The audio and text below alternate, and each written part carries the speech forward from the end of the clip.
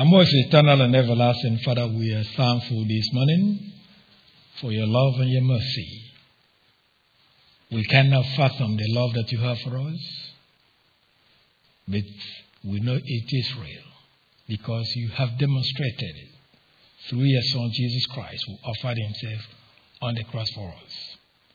You continue to show us how good you are in the way that you take care of us spiritually and physically. Father, we can't praise you enough for what you do for us. However,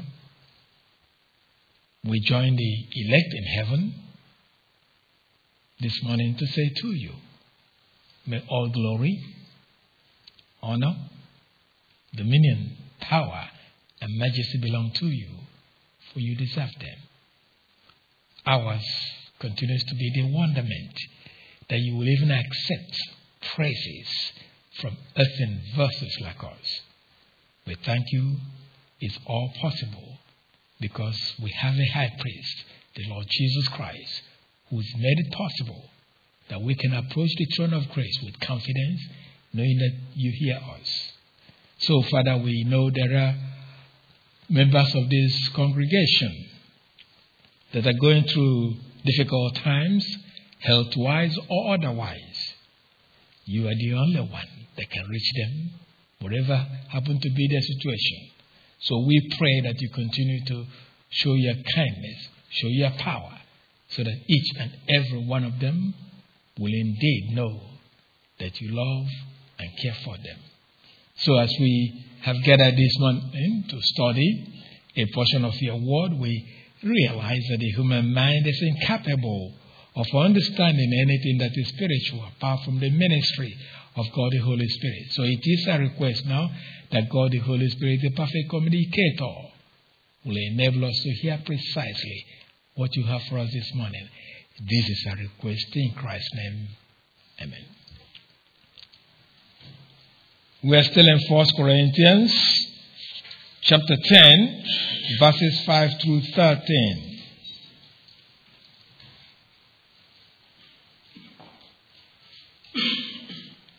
1 Corinthians chapter 10, verses 5 through 13.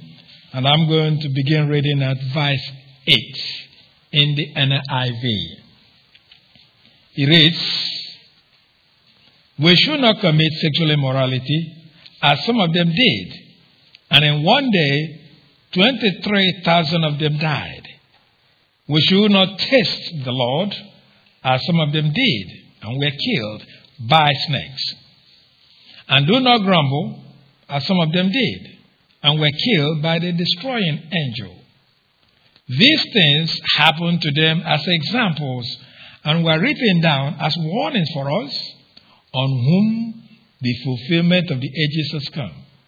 So, if you think you are standing firm, be careful that you don't fall.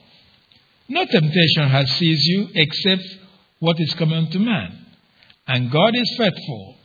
He will not let you be tempted beyond what you can bear.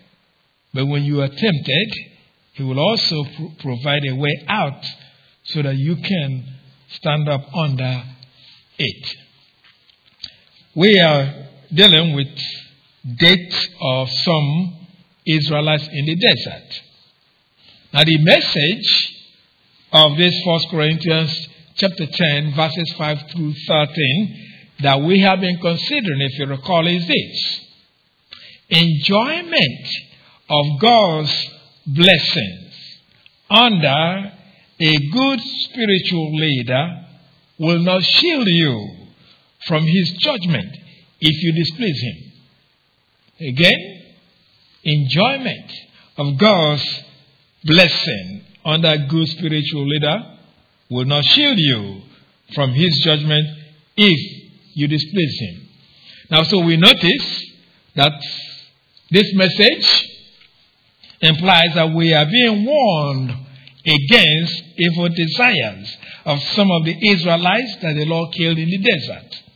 Now, the Holy Spirit, through the apostle, did not leave us guessing what the evil desires were. So, we are provided examples or results of their evil desires that we should avoid. We have considered the first of the evil things that some of the Israelites of Exodus generation desired or were guilty that led to their death, which is idolatry, because of the command of 1 Corinthians 10 verse 7 when it says, "Do not be idolaters, as some of them were." So, we proceeded to consider the second. A second example or result of the evil desires of some of the Israelites that the Lord killed in the desert is sexual immorality. Now it is this sin that is given in the exhortation of the Holy Spirit through Apostle Paul addressed to the Corinthians and so to all of us believers about what to avoid as recorded in the first part of 1 Corinthians chapter 10 verse 8. Again it reads, "We should not commit sexual immorality." Now this sentence, "we should not commit sexual immorality," continues the exhortation of the Holy Spirit through the Apostle Paul that began in verse 7. Now a careful reader of the text will pick this up, but it may not be clear to a careless reader because there's no connective used in verse 8 of the NIV that indicates an exhortation related to verse 7. However, the Greek of verse 8 begins with the same Greek particle that is used to begin verse 7. That may mean "and not," or it may mean "but not." Now in verse 8, it may be translated "and not" or "nor." "Nor" to indicate that it is used to continue a negative exhortation because it said neither nor.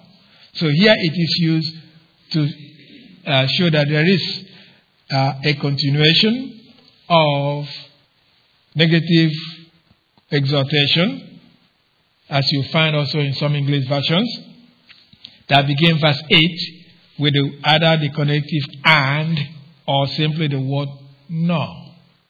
Now there's no doubt that the instruction of verse 8 is related to that of verse 7. But the apostle seemed to indicate there is a difference from his own perspective. See, in verse 7, he issued a direct command to the Corinthians not to become idolaters without including himself in the command. Probably to convey that he has never been involved in idolatry, in contrast to majority of the Corinthians who were pagans before their conversion. Now, of course, since the congregation in Corinth included Jews, the apostle will also be mindful of them, but because majority of the congregants were Gentiles, he issued a command to exclude himself. However, in verse 8, the apostle used a Greek form that a writer or a speaker in the Greek uses to urge others to join the person in the action advocated. Now the Greek form used is typically translated we should. But it is really better to translate it this way, let us. So it is clearer then that the writer or the speaker is urging someone or others to unite with the individual in carrying out the course of action involved in the context. So again, a careful English reader may pick up this point that the expression we should indicates that the speaker or the writer invites another to join the individual in the action advocated. But the expression let us makes it easier to see that the speaker urges one addressed here to join with him in action advocated. In effect, the second expression makes it easier, the expression let us, makes it easier to see that the speaker is involved in an exhortation addressed to those who are the audience or the listeners. Now, our English versions really are divided in their translation of the Greek, since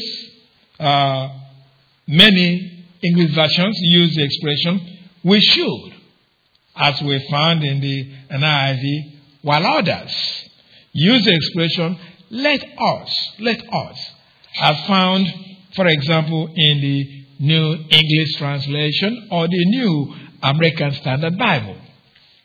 Now, we make an issue of this observation because it is likely that the apostle wanted to convey to the Corinthians that they should join him in avoiding whatever it is that he stated in the verse that we're about to consider.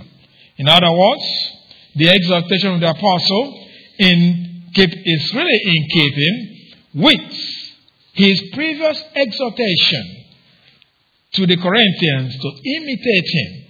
And as I have said to you, that, in my judgment, should be one of the more terrifying things to any pastor. Because you have to say what the Apostle Paul said in 1 Corinthians 4, verse 16.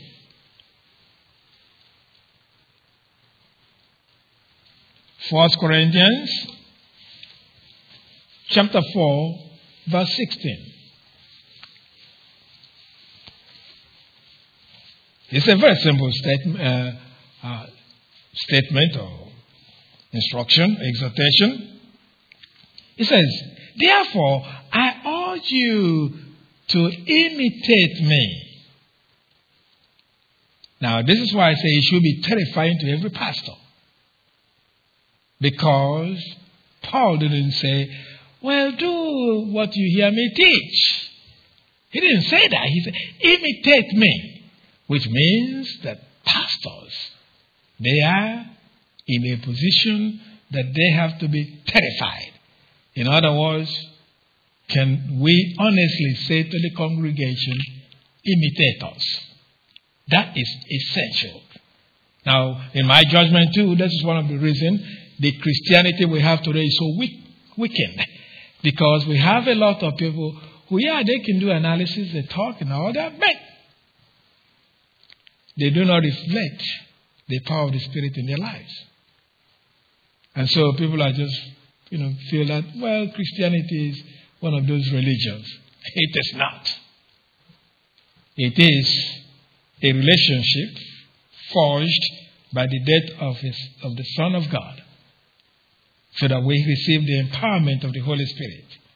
And sure enough, although I say it should be terrifying to every pastor, it should also terrify every believer. Why do I say that? Because you cannot be witnessing to people and you tell them about Christ and they look at you and say, oh yeah, right. If that's Christianity, I want none of it. So this is something that we believe the apostle, he understood that, took it very seriously. So when he's using this exhortation, let us, he's in the first said, imitate me as well. So the point then is that the apostle is urging the Corinthians to imitate him regarding the action prohibited in verse 8 of 1 Corinthians 10 that we're studying. So that we say, instead of the expression we should, it should really be translated, let us. It's not that we should is wrong, it's just that let us makes it more understandable to anyone who reads it. So anyway, the instruction or the exhortation of the apostle that prohibits the second example or result of evil desires of the Israelites that died in the desert is given again in 1 Corinthians 10 verse 8 when it says, we should not commit sexual immorality.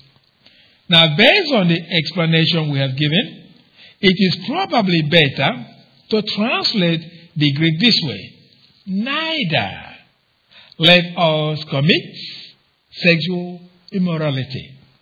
Now, before we examine this clause, it is worth noting that sexual immorality is the first sin the Holy Spirit mentioned through the apostle following idolatry.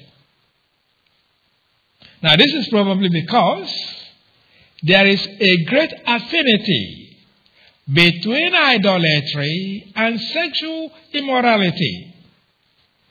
A society that is pagan in its outlook sees nothing wrong with sexual immorality, so as they say, as long as no person is hurt by it.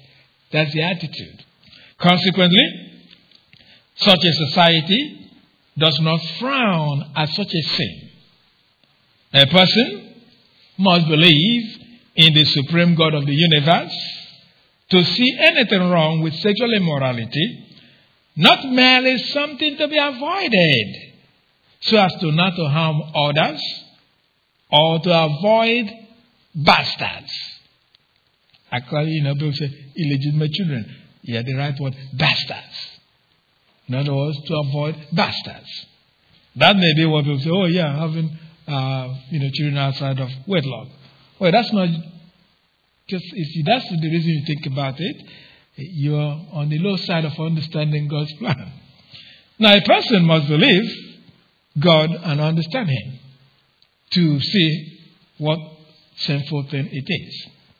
Anyway, furthermore, the apostle mentioned sexual immorality following the sin of idolatry, probably to indicate that the sexual immorality that he was concerned here is of the type that takes place in pagan temples where sexual acts or any sexual act was considered a part of serving the gods.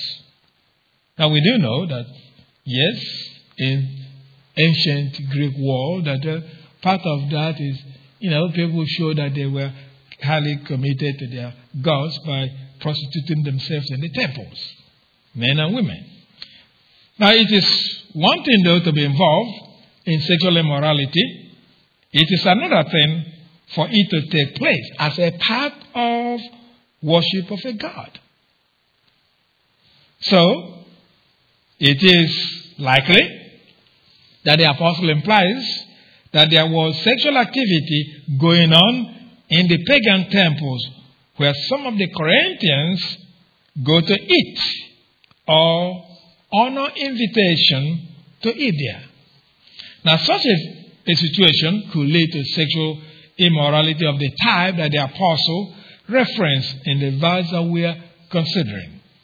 Now, this supposition is not really far-fetched because there is evidence in the New Testament that some feasting in the idol temples involve sexual immorality, as in the charge of that woman given the name Jezebel in the local church in Thyatira, as recorded in Revelation chapter 2, verse 20.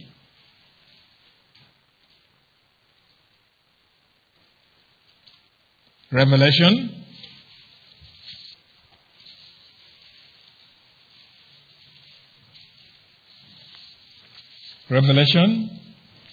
chapter 2, verse 20. And hold on to that Revelation chapter 2, because I'll pick up another verse there and so on. It reads, "Nevertheless, I have this against you. You tolerate the woman Jezebel, who calls herself a prophetess. By her teaching, she misleads my servants into sexual immorality and the eating of food sacrificed to idols." Now, of course, we have studied this in a long time ago, but the issue is that this woman, because of commercial purposes of gain, water down what the truth is and mislead some people into sexual immorality. Anyway, since Apostle Paul had dealt with food sacrificed to idols, it is likely that he was associating sexual immorality as that which is possible when a person goes to a pagan temple to eat, as in the incident the apostle mentioned later on in verse 8 of this 1 Corinthians chapter 10 that we'll consider shortly. Now the point we are really making is that the apostle conceived of a connection between idolatry and sexual immorality of the type that involves sexual activity in pagan temples. Thus, he will be exhorting the Corinthians to be careful that they are not drawn into idolatry and its associated sin related to their temples. Now, be that as it may, the exhortation of the apostle to the Corinthians and so to all believers is again given in 1 Corinthians 10:8 that we're studying. He said, we should not commit sexual immorality.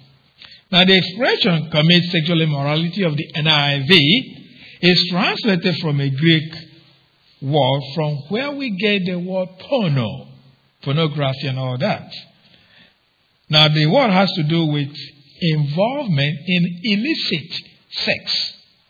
Therefore, the word means to fornicate or to commit sexual immorality, as it is used to describe the failure of some of the Israelites during the Exodus because of the advice of Balaam to Balak regarding how to entrap Israel, as stated still in Revelation chapter 2, look at verse 14.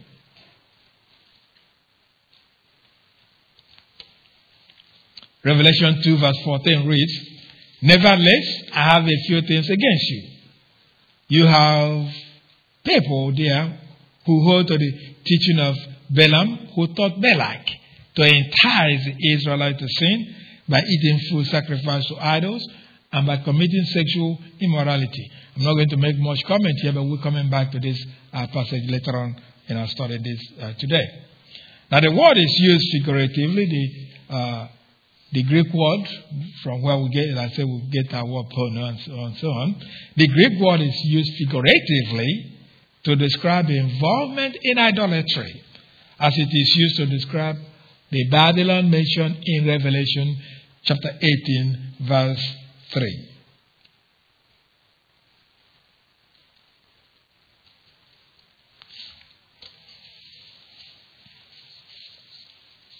Revelation 18 verse 3. It is, for all the nations have drunk the maddening wine of her adulteries. The king of the earth committed adultery with her, and the merchants of the earth grew rich from her excessive luxuries. Here, each of these issue of adultery or committing adultery is really from a Greek word, and so it's not talking about physical sexual relationship. Rather, it's a way to describe idolatry. See, committing adultery, though, in this particular passage is really concerned again with idolatry, since it is the same concept used, or at least using our Greek word, that is found in the charge of prophet Isaiah in particular, all the prophets of Israel really against Israel, but particularly the one that is used by prophet Jeremiah to denounce or to denote Israel's idolatry as being a form of sexual relationship outside the marriage bound by one who is married, as the word is really used in Jeremiah chapter 3 verse 6.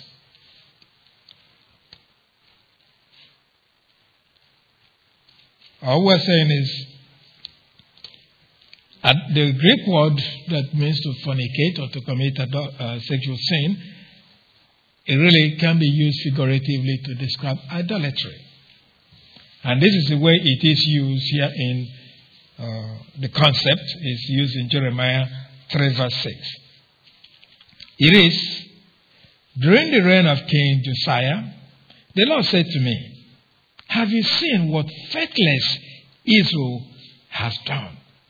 She has gone up on every hill and under every spreading tree and has committed adultery there. It's not talking about sexual relationship. It's talking about, those places. Some of you probably have never seen anything like that. And I have to admit to you that about 2 years ago, that I passed by one of the local churches, and what they put together, according to them, either for Halloween or whatever they call it. And when I saw it, it reminded me some of the things that I have seen in the past of where these people who are in idolatry, where they worship their gods. It looked exactly the same. And I said, people just don't know what they're doing. Now, so when we're talking about under every spreading tree, this is when those who are involved in this kind of behavior or so-called worship of idols, what they do is they have set up altars under trees. Because sometimes the big trees they believe have a lot of evil spirits or ancestral spirits surrounded there. So they go under those trees to sacrifice. That's what he's talking about here. It has nothing to do with sex. Now, anyway, in our passage of 1 Corinthians 10 verse 8, it is used in a literal sense of a person who is involved in illicit sexual activity, hence physically means to commit sexual immorality. Now, sexual immorality, the apostle had in mind, probably refers to the general term fornication that refers to any sexual activity that is outside the marriage bond, probably taking place inside pagan temples in Corinth. Now, as a general term, fornication will include adultery, which is, of course, sexual relationship between a married person and another individual that is not the person's spouse. So in a limited sense, the term fornication is used to describe consensual sexual intercourse between two unmarried persons. Now, regardless really of the word used, the apostle is concerned with any sexual activity that is not permitted by God's design that may occur in pagan temples. Now, it is God's design for sexual intercourse to occur only between two individuals married to each other. The Holy Spirit, at this point, focused the apostles' attention to normal sexual activity that involves a man and a woman, not any of the other deviances involved in sex, such as homosexuality or bestiality. The point here is that the concern of the exhortation of the Apostle Paul is that believers should join him in avoiding any kind of illegal sexual activity between men and women. Not between men and men or women to women, between men and women. But he was more so concerned about those ones taking place in the temples. So anyway, the apostle continued to indicate that not all the Israelites were involved in sexual immorality, as in the next clause of where we're studying 1 Corinthians 10 verse 8. Look at the next clause says, as some of them did. Now I know there are certain things. I understand that. When we're studying here, once I get to those areas, some of you turn off their ears. It doesn't concern me. Really. And I say, yeah, It may not concern you, but you need to understand it because you don't know when you'll be faced with a situation where you have to help somebody it concerns. And you just, don't have a way to go from the scripture to help the person. Anyway, this clause, when it says, and as some of them did.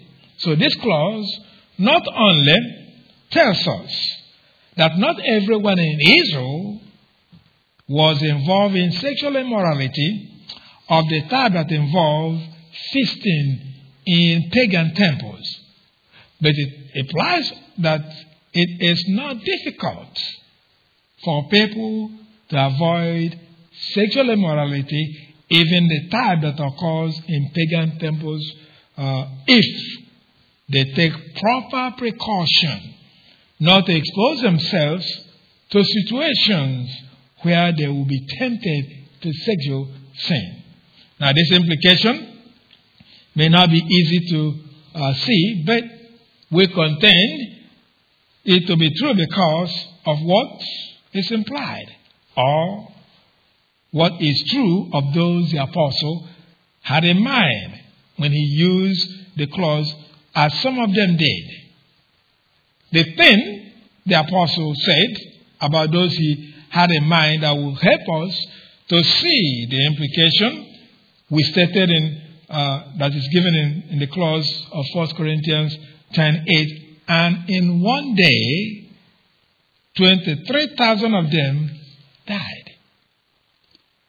Now, the statement of the apostle refers to what happened in the desert when some of the Israelites were enticed to idolatry through sex by Moabite women that certainly involve feasting or eating in pagan temple, as described in Numbers chapter 25, verses 1 through 9.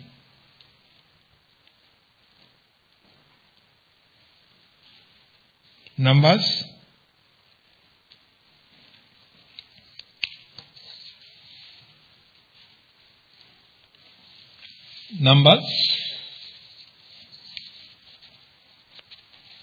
and I suggest though that you put your marker there, although I'll go to one passage, I'll still come back dealing with this section.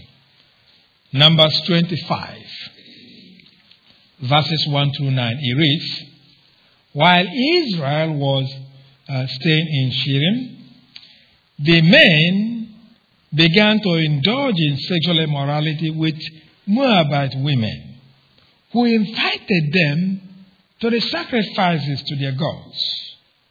The people ate and bowed down before these gods. So Israel joined in worshipping the Baal of Peor, and the Lord's anger burned against them.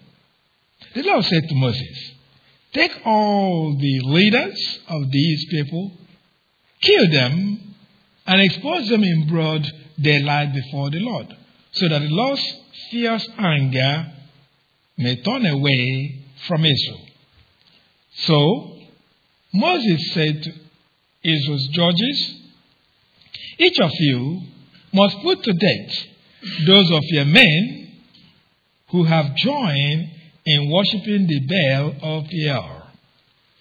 Then an Israelite man brought to his family a Midianite woman right before the eyes of Moses and the whole assembly of Israel, while they were weeping at the entrance to the tent of meeting.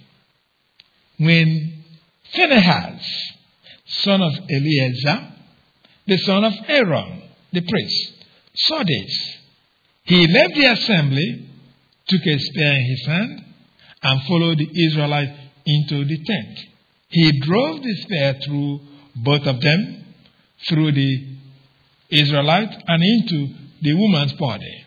Then the plague against Israelite was stopped. But those who died in the plague numbered 24,000.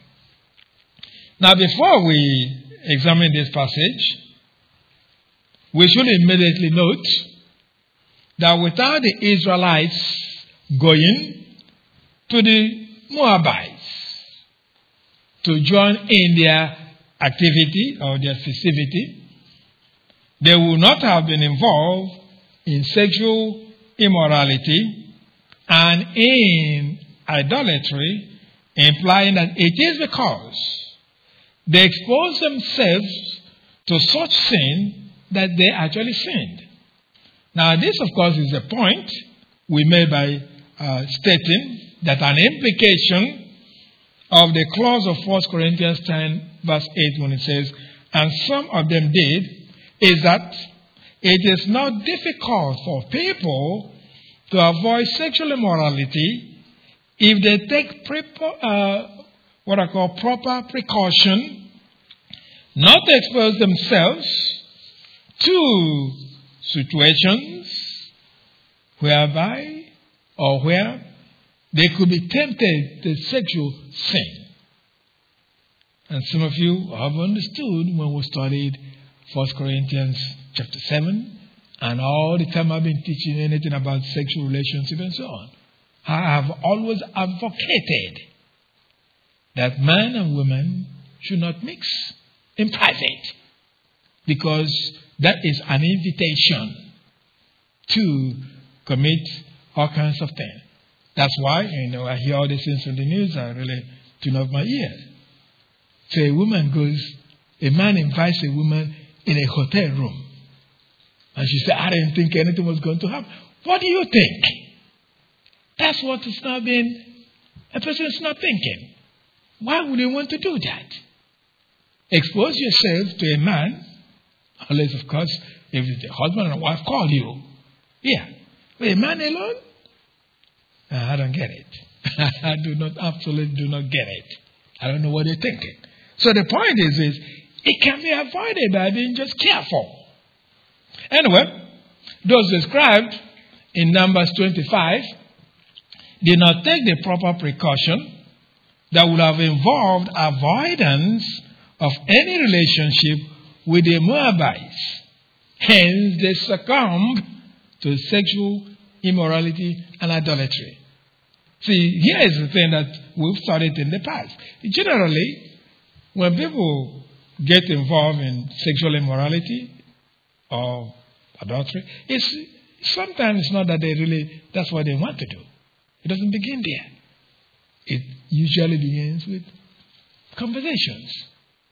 And before you know it, somebody thinks they have something for the other person. It's just conversation. So that even a man and a woman, you be careful. Limit the way you converse with the opposite sex. Put a limit to it. Now, all of this is part of what we say, being cautious. That had the Israelites did, we will not be reading what we're reading now. So in any case, the Israelite men were entrapped into idolatry because of offer of sex and offer of food in a pagan temple. Now the situation was that the Moabites recognized there was no way to defeat Israel except if they sinned against their God. See? They understood that. So, of course, based on Balaam's advice, the women of Moab enticed some men in Israel with food and sex as they invited them to celebrate with them. Now the result was not only that the men were involved in sexual immorality, but they also were involved in idolatry. Now we state that the Moabite women followed the advice of Balaam on how to defeat Israel because of what is recorded in Numbers chapter 31, verses 15 through 16. Still hold on Numbers 25, though. We're going to come back to it.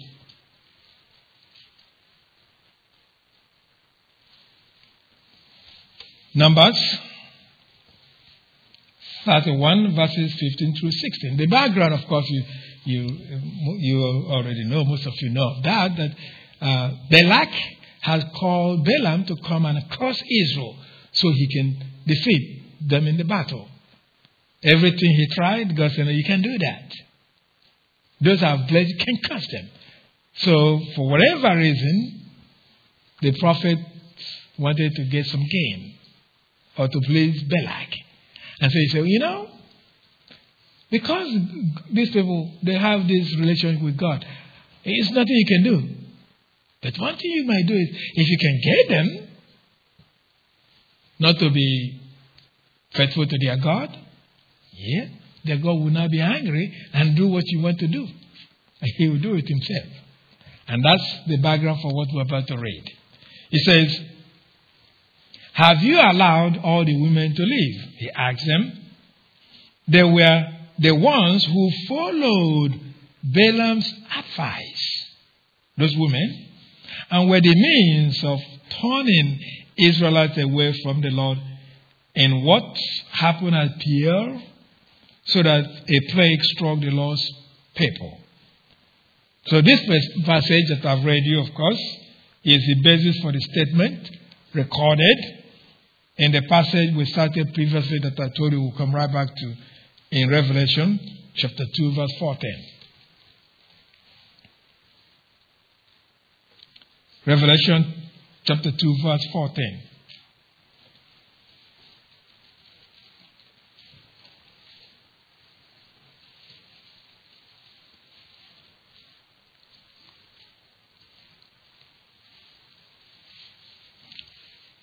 It reads, nevertheless, I have a few things against you. You have people there who hold to the teaching of Balaam, who taught Balak to entice the Israelites to sin by eating food sacrificed to idols and by committing sexual immorality. This prophet suddenly became false because he gave advice on how to defeat Israel. It is just get them into idolatry, get them into sexual immorality, and God's anger will be on them, and he will do for you what you want to do yourself. Thus then, some Israelites were enticed into idolatry and sexual immorality by invitation to attend, say, a dinner party where there was to be free flowing of drinks, food, and sex. Now the men were trapped into idolatry through sex. In the incident at Peor, all of them were killed, as narrated in Numbers chapter 25. Now, they were killed because of idolatry and sexual immorality. Now, they would not have been involved in idolatry if they had not been enticed by food and sex. Now, I usually tell, people should be very wise to know that because sex is one of those natural things that God has created for human beings, it becomes a point, something that can be used as an instrument to bring down a whole lot of people. And I don't have to tell you, listen to the news and all these things.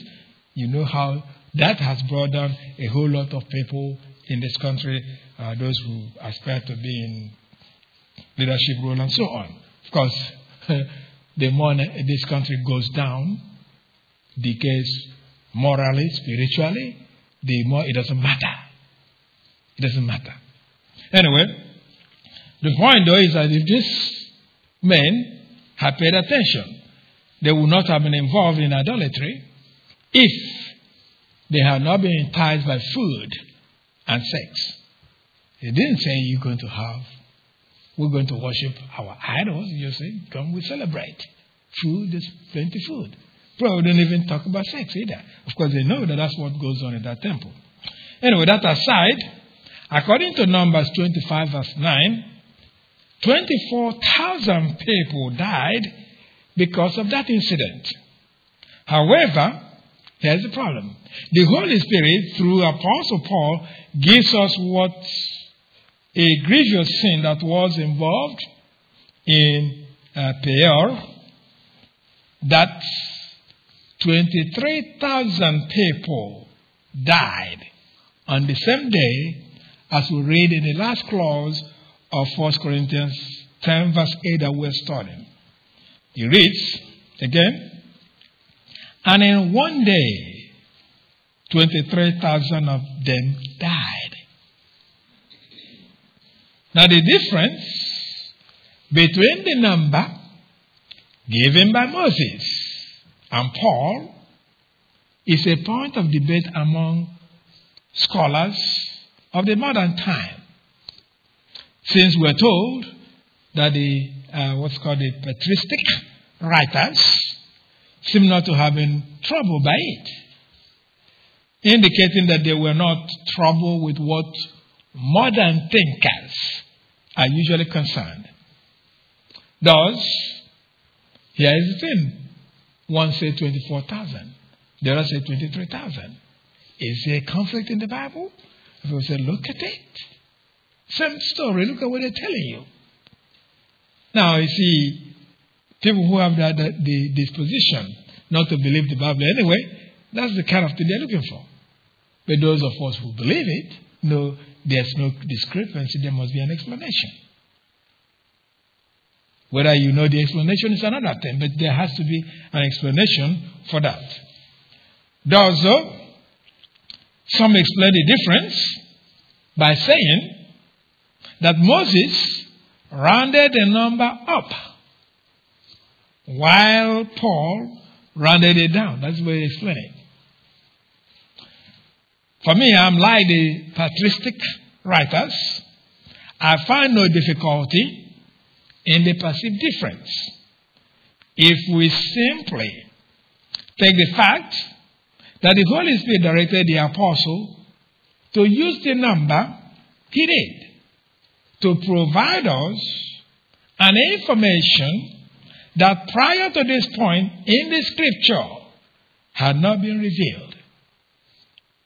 Now we are saying that if we accept this premise, then Apostle Paul reported only those who died in one day and not the total number of people who died because of that incident. Now the difference, as I've explained, is there's no conflict. All we're saying is, in Numbers we're told 24,000. That's all we're told. But when we get here, Paul is saying those who died in one day. And I'm saying there's no conflict. It's just now we're getting some information we didn't have in Numbers. So the difference would suggest that there were others that totaled 1,000 involved in the sexual immorality that is associated with idolatry that died either the next day or the day prior to the 23,000 died. That's one way to explain it. It's either before or after, but most likely could be most likely after. Of course, it is possible that the Holy Spirit conveyed to the apostle the number in such a way to exclude then those the judges killed. As per the instruction, go back now to Numbers 25, look at verse 4. Verse 4 of Numbers 25 reads this way. The Lord said to Moses, take all the leaders of these people, kill them, and expose them in broad daylight before the Lord, so that the Lord's fierce anger may turn away from Israel. Now, this information suggests that the Lord probably killed 23,000 in one day in his anger. And that was still on Israel, as his anger was still on Israel, until the next day, when the ringleaders were executed So that their number was then included in the 24,000 that Moses reported. See, it's not difficult to understand what I've just explained. If people have that mindset, the Bible can't be wrong. Now, I've just said it. Moses reported 24,000. That's total. But here, in order to, the Apostle Paul, in order to give us the impact of what happened, how God views sexual immorality and idolatry combined, to show to us how shocking it is to God, in a sense, how God looks at it. He told us on one day, 23,000 people died in a plague. 23,000. Now, the other, from this verse, we're not told that these people who killed, that those are part of the plague. But really, it's all connected. Nonetheless, what we do know is, yes, there must have been some people who, according to this instruction, were killed. They were leaders.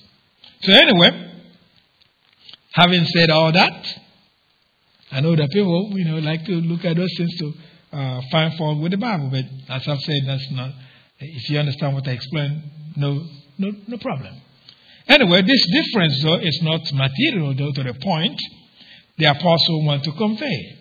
His point is that God judged idolatry and sexual immorality in such a way to kill that many people in one day. So we see how we believers can now see how God abhors idolatry mixed with sexual immorality. Now, consequently, the exhortation then to avoid sexual immorality requires for us to be careful towards anything that will entice us towards sexual immorality and materialism, which is a form of idolatry, as we studied in the last 2 weeks.